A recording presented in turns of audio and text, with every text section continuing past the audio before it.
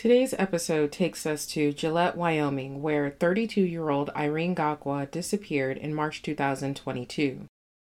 Wyoming is a state in the northwestern part of the United States, and quite frankly, one I forgot even existed until I heard about this case. Sorry, fellow citizens, but I don't know a lot about the states where less than 1% of the population is Black. So, when my friend told me about Irene, I was surprised to learn about the Kenyan woman at the center of this story. Sadly, like so many other stories I've told, this case has some telltale signs that Irene was very likely a victim of domestic violence. The big thing that sticks out to me is how she was gradually isolated over time. But let me not get ahead of myself. I'm Renetta Rideout, and this is Misogynoir Murders.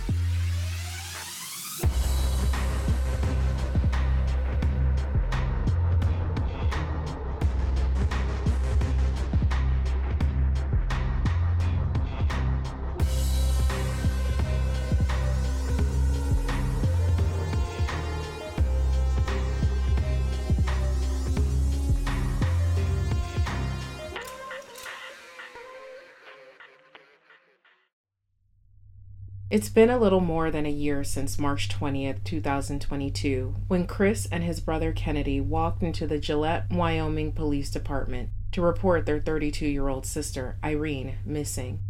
It had been nearly a month since they or their parents heard anything from her, which was abnormal to say the least. They reported that Irene last spoke to her father on February 24th, 2022, via a WhatsApp video call. WhatsApp is what Irene used to keep in touch with her family in Kenya, which is where she's from. Irene landed in Boise, Idaho, where the Black population is less than 2%, to pursue a nursing degree at a university there. Her two older brothers had long since moved to the U.S. and convinced Irene and their parents that it would be a good move for her as well. But she wasn't so sure. She loved her life in Kenya and didn't really feel like she needed to go. Eventually, the idea of close proximity to her brothers, nieces, and nephews won Irene over, and she made the big move in 2019. Making such a major life change like that couldn't have been easy. She went from being in Kenya, where she lived a truly happy life, to a place where cultural differences were night and day. But Irene made it work. Sure, the ugali, a dense porridge made from maize meal or flour, didn't hit quite the same as at home, but she found other ways to be happy. Her sweet, timid, kind personality drew people into her orbit, allowing her to make friendships with schoolmates and colleagues.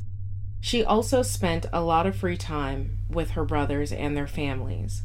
Although Idaho was surely different, it was really good to have that time with her brothers after so many years apart, while expanding her horizons. Her pursuit of one of those new horizons led Irene to Craigslist, where she met Nathan Heitman. The two of them began dating, and to say they were an odd couple is putting it lightly. Just in physical appearance alone, they were polar opposites. Nathan is as big as Irene is small. She's described as only weighing 89 pounds, standing at 5 feet 1 inch. But they also didn't seem well matched in personality either. While described by some as shy, Irene is warm, friendly, and loving. She enjoyed intimate moments with her family and friends, but the same could not be said for Nathan. Irene's brother, Kennedy, told People magazine that Nathan, quote, didn't say much, end quote, and said he didn't have any friends. Admittedly, Kennedy and Chris didn't think Nathan was a good match for their baby sister, for probably a number of reasons, but especially because they thought he was controlling. Then they noticed that Irene's once frequent visits became fewer and far between. Gradually over time, phone and video calls became the primary way she spent time with family. In 2021, this was exacerbated by Irene's announcement to her brothers that she was moving to Phoenix, Arizona. I don't know to what extent Irene included her family in her plans, but she did mention to her brothers that the cold Idaho weather was more than she cared to deal with, so she wanted to live in a warmer climate. I'm also not sure whether or not her brothers helped her pack up and move, but not before long, Irene was gone from Idaho. With her being so far from her parents and now far from the brothers she moved to the States to be with, WhatsApp became a lifeline, offering Irene access to her beloved family and friends from Kenya to Idaho. In November 2021, Irene was reunited with her brothers and their families to celebrate Thanksgiving together. I do wonder if Nathan attended the festivities as well and how that went if he did.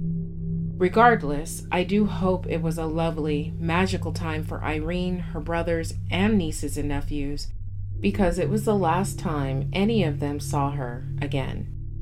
As 2021 ended and 2022 began, Irene's messages and video calls also began to change.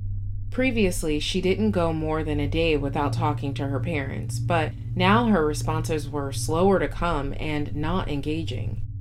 On February 24th, Irene and her father Francis had a video chat together, but he could tell something was wrong with his baby girl.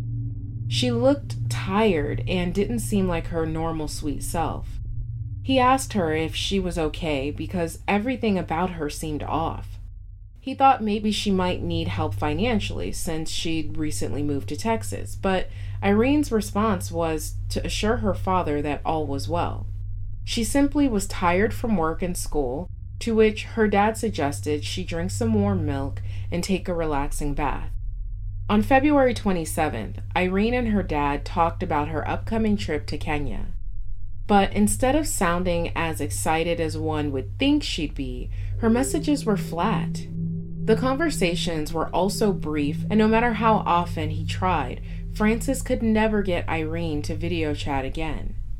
She made excuse after excuse as to why she couldn't with him or anyone else for that matter. At one point, she said she couldn't video chat because she dropped her phone in the water and the sound didn't work. Meanwhile, she was telling one of her brothers she was going to get a new phone number. This, of course, didn't make any sense either, because being in the family phone plan with them meant she only had to pay $25 a month. So why get a whole new phone number and plan? It was another question added to the growing list of concerns her family had. Everyone was beginning to get a very strong sense that something was seriously wrong. By March, Irene's texts to her parents and brothers had gotten even more strange. With her Kenyan family and friends, Irene spoke a hybrid of Swahili, her mother language, and English. Her text messages were also in Swahilish, as I like to say, making her communication style unique. However, now her text messages were all in English, and she didn't respond to anything said in Swahili. In fact, her messages became even shorter, sometimes just one-word responses like yes and no. In one text message, her father spoke to her in Swahili about an upcoming wedding that I guess Irene was supposed to attend. But when Irene's response came, she didn't even acknowledge what he said, other than to refer to plane tickets being cheaper in August, so it would be easier for her to come too. It was a totally random response, and this made her dad ask if she was at work because maybe she was distracted. But she replied, quote, "I just moved, so looking," end quote. This was another red flag because in the February video chat, she said work was making her tired, and now she's saying she's looking for a job? It made no sense, but Francis further probed and asked if she needed assistance. She replied that all was well and even offered to send him money, in English, of course. Francis received one last message from Irene's phone on March 9th, 2022. She told him that she would call him from her new phone number, but she never did. Meanwhile, Kennedy and Chris were also trying to reach her unsuccessfully, and so began the search for Irene. Chris actually felt super uneasy about Irene's English text messages, so he called the police in Phoenix and asked them to do a welfare check at the address Irene told them she lived at. But when they got there, they learned Irene, in fact, did not live there. Completely shocked that not only was she not where she said she'd be, but she never had been. There was no record of her at all in Arizona. Chris relayed this message to his brother and parents and learned that Irene had told her dad that she moved to Texas. I know before y'all probably thought I messed up on the city, but nope, Irene hadn't been honest with her parents or her brothers. Now that the cat was out of the bag and everyone knew they'd been lied to, they were even more confused and worried because where in the world could she be and with whom? For the next week and a half, Irene's family went on the hunt to track down her friends to see if any of them had a clue where she could be, starting with where she lived, and they got a hit. One of Irene's best friends from Kenya told her family that she lived in Gillette, Wyoming with her fiancé, Nathan. They moved there in July 2021. Talk about another bombshell revelation. I can't imagine how her family felt after learning they'd been intentionally kept in the dark. It had to have been a bitter pill to swallow. Her parents didn't even know about Nathan at all, so to find out she not only had a boyfriend, but was also engaged, contradicted everything they knew about Irene and her usual behavior. I guess that underneath their worry and fear, perhaps they were a little hurt too. Who knows why they kept them in the dark, but the fact that she did couldn't have felt good. But I digress. Thanks to this new information from Irene's friend, Chris and Kennedy headed straight to the Gillette Police Department and reported Irene on March 20th.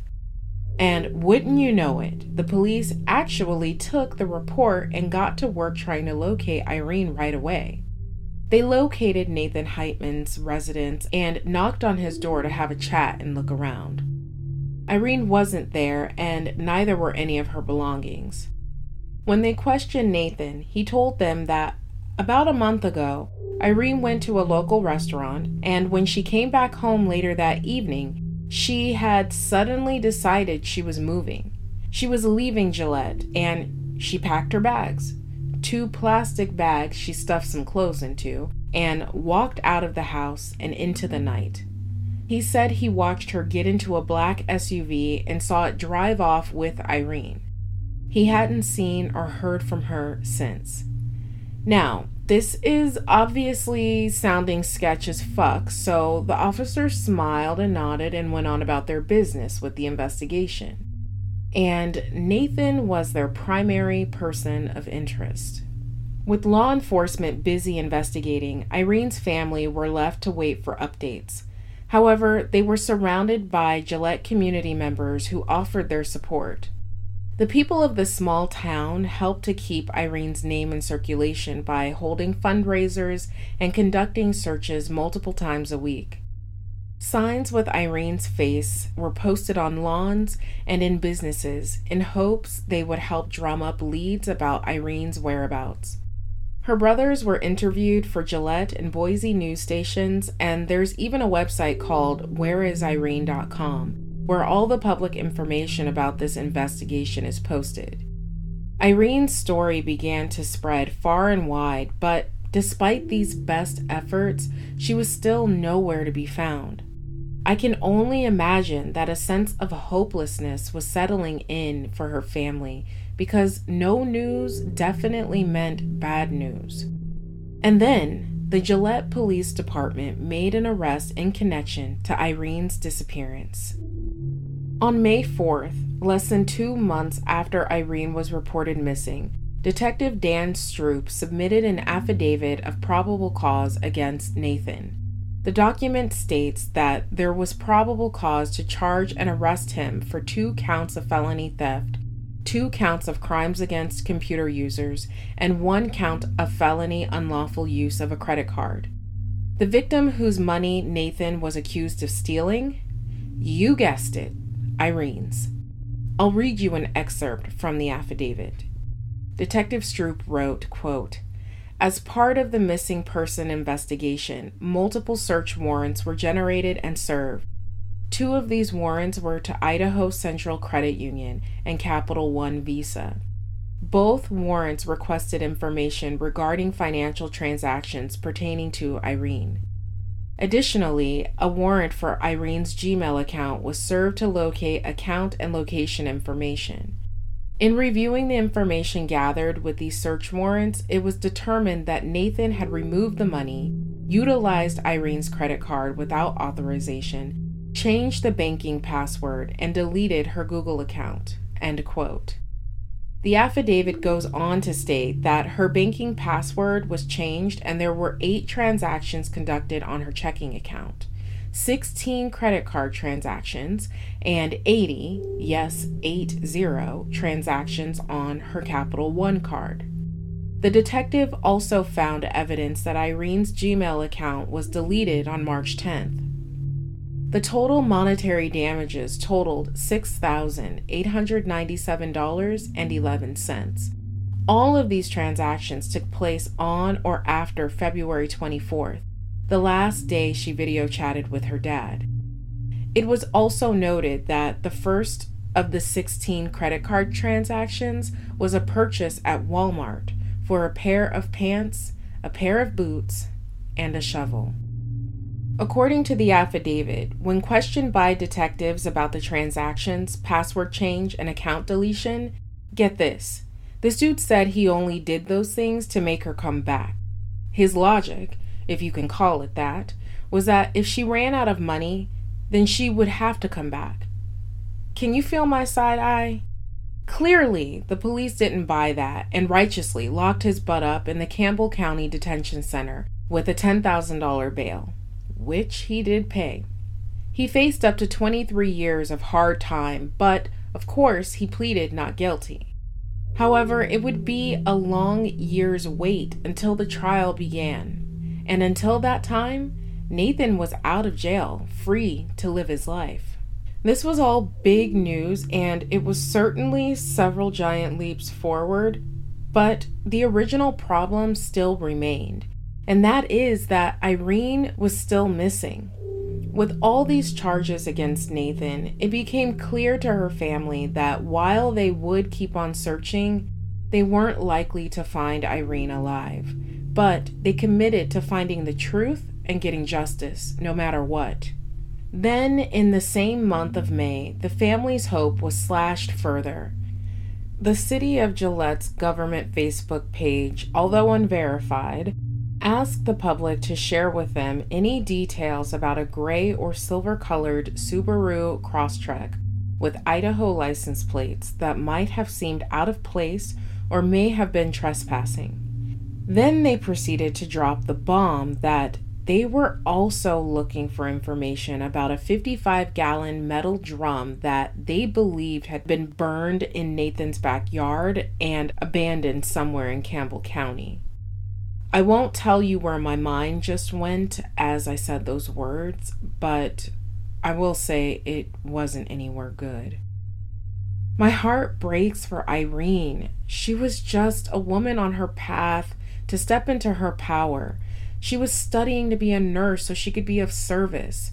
She loved her family and treated other living beings with respect. She wanted to experience true romantic love, but instead she disappeared, and God knows what she endured up till that point. It's obvious she wasn't being transparent with her loved ones, so it seems like she struggled with whatever she was going through alone. Just the thought of that makes me so sad.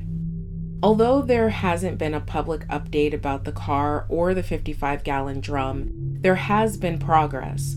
On March 28, 2023, Nathan pleaded guilty to 1 felony count each of theft, unlawful use of credit card, and crimes against intellectual property. Now, based on what I pieced together and understood about the punishment for these crimes in Wyoming, it sounds like Nathan's gonna be gone bye-bye for a cool 20 years. But he's yet to be sentenced, so we shall see. It would be great if he was removed from society, because obviously he's a threat to women, so I hope his punishment is appropriate. But, like I said, we'll see. Before I close out this episode, I just want to wrap things up with a couple of thoughts and impressions I got as I learned about Irene and the circumstances surrounding her disappearance. The first is, although Irene didn't talk about the things she might have endured with Nathan, there were some hallmarks of abuse present. For one, her brothers noticed that Nathan was controlling and gradually isolated her from them. This was further backed up by a witness statement from a car salesman who told detectives Irene and Nathan came to sell her silver Acura. The salesman thought it was weird because the car was clearly in her name, but Nathan was the one doing all the talking and appeared to be the one eager to sell the car, which he did for a sum of $2,000. This took place in January, just the month before she went missing. And let's not forget about the lies Irene told to misdirect her family. It wasn't to be bad or malicious. No, she may have been forced into secrecy by her abuser, or she might have been ashamed to tell anyone what she was going through. Add to all of that she may not have known the laws surrounding domestic abuse and what resources were available to her. Number 2, I also wonder why it took so long to report her missing. By that first week of March, everyone pretty much felt that Irene wasn't the one responding to their messages, and that something was wrong. I didn't read anywhere or see on the news that the Gillette police delayed in responding. In fact, it seems like they acted right away, so I can't help but wonder if they might have found the 55-gallon drum had she been reported sooner. Almost a whole month had passed before they even began investigating. There's no telling what Nathan did during those weeks or what he concealed, and it doesn't sound like he's talking much. At any rate, that's all I have for you about this case, but please stay tuned for future updates. If you want to help continue the search efforts, please consider making a donation. You can find a link to the official GoFundMe page on whereisirene.com or by clicking on the link in the show notes. You can also donate via Zelle, Cash App, and other options. And lastly, if you or anyone you know has information regarding Irene's disappearance, the gray or silver Subaru Crosstrek, or a 55-gallon metal drum in Campbell County, Wyoming, you're asked to call the Gillette Police Department at 307-682-5155. Of course, this will also be in the show notes. As always, thanks for listening. I am so excited to announce on the behalf of the Raynell K.V. Marshall Memorial Scholarship Foundation the very first adult prom in Raynell's honor. This is a scholarship foundation founded by Raynell's mother to support other fantastic students out there. The event details are May 6, 2023, from 7 p.m. to 11 p.m. at the Oswald Durant Center in Alexandria, Virginia. It's a semi-formal event and you must be 21 years or older. Tickets are $40 a piece. Now, if you can't make it, that's a-okay. You can still donate for a really good cause. I'll go ahead and leave a link in my show notes and you can reach out and find out how you can donate for this amazing scholarship program. Raynell's episode was one of the most popular episodes on this podcast so far, and I think the least we can do after having consumed her story is to donate to this fabulous event in her honor because it's absolutely something she would do for someone else. So let's show up and show out for Raynell. The next announcement I have is you can now sign up for the Misogynoir Murders newsletter. If you're a fan of this podcast, you're not going to want to miss the updates about open cases and podcast news that will be shared in the newsletter. There's a lot to keep up with, so click the link in the show notes to sign up today, and I'll catch you next time on Misogynoir Murders.